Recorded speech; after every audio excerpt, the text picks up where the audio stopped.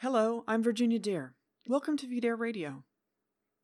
In a quote usually attributed to Lenin, he says that when the time comes to hang the capitalists, they will bid against each other for the sale of the rope.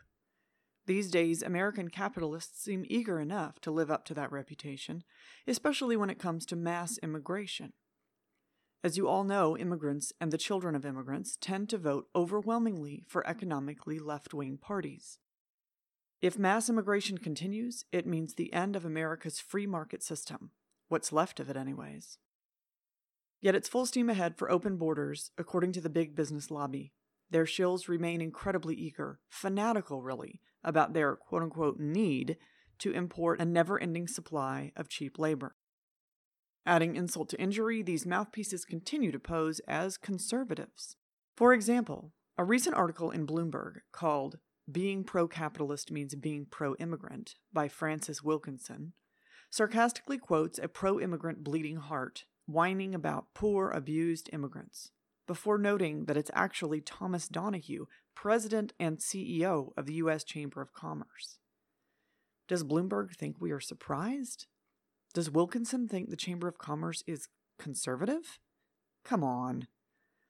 Immigration patriots know full well that the Chamber of Commerce is far more insidious a foe than any ragtag group of Antifa. The article states, Trump's threat to the humane treatment of immigrants isn't an outlier. It's linked to his threat to ethical government and democracy and to his threat of successful capitalism. Democrats should vocally make that case. This time, the U.S. Chamber of Commerce should join them. End quote. Perhaps Bloomberg hasn't noticed, but the Democrats are currently being taken over by outright socialists. Alexandria Ocasio-Cortez, a representative of the demographic Bloomberg is so desperate to import, just won the Democratic nomination over one of the most powerful congressmen in the country while running on an openly socialist agenda. She has the support of Bernie Sanders, who, as we all know, was the socialist thorn in Hillary Clinton's side during the presidential election. Ocasio-Cortez will almost certainly be in the House next year, and there are lots of other candidates popping up all over the country touting socialism as well. Does Bloomberg think that an entire Congress filled with the likes of her are going to limit government spending or cut their taxes? Still, the point of Wilkinson's Bloomberg title, that being pro-capitalist means being pro-immigrant, does have a message we need to consider. I don't concede for a moment that being a libertarian means I must support open borders. Peter Brimelow has quite explicitly argued the opposite. Hans Hermann Hoppe has built an entire philosophy proving how libertarianism requires borders to protect it.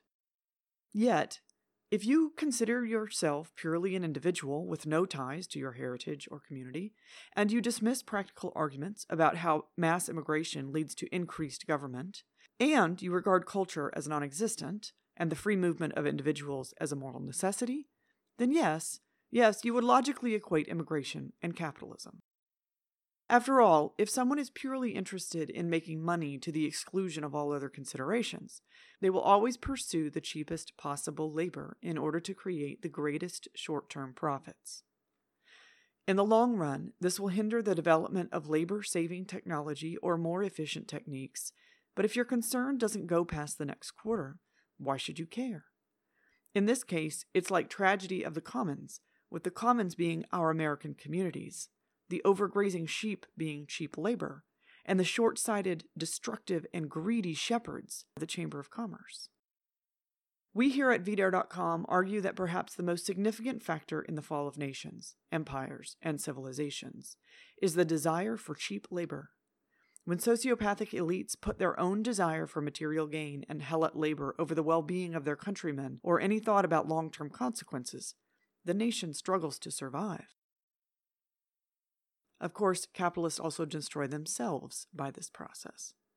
Once the exploited and culturally alienated helots gain political rights and consciousness, they can overthrow the very system that invited them into this country. But what do the elites care? They can move away. This is why defending capitalism isn't enough. To defend the free market as it exists in the real world, you need to defend the nation. You need to show that the nation has a stake in the community, that the economy is just a tool, a way to help the nation. The nation doesn't exist to serve the economy. All too many free market supporters have forgotten that. Bloomberg certainly has. Their greed is endangering the existence of our future.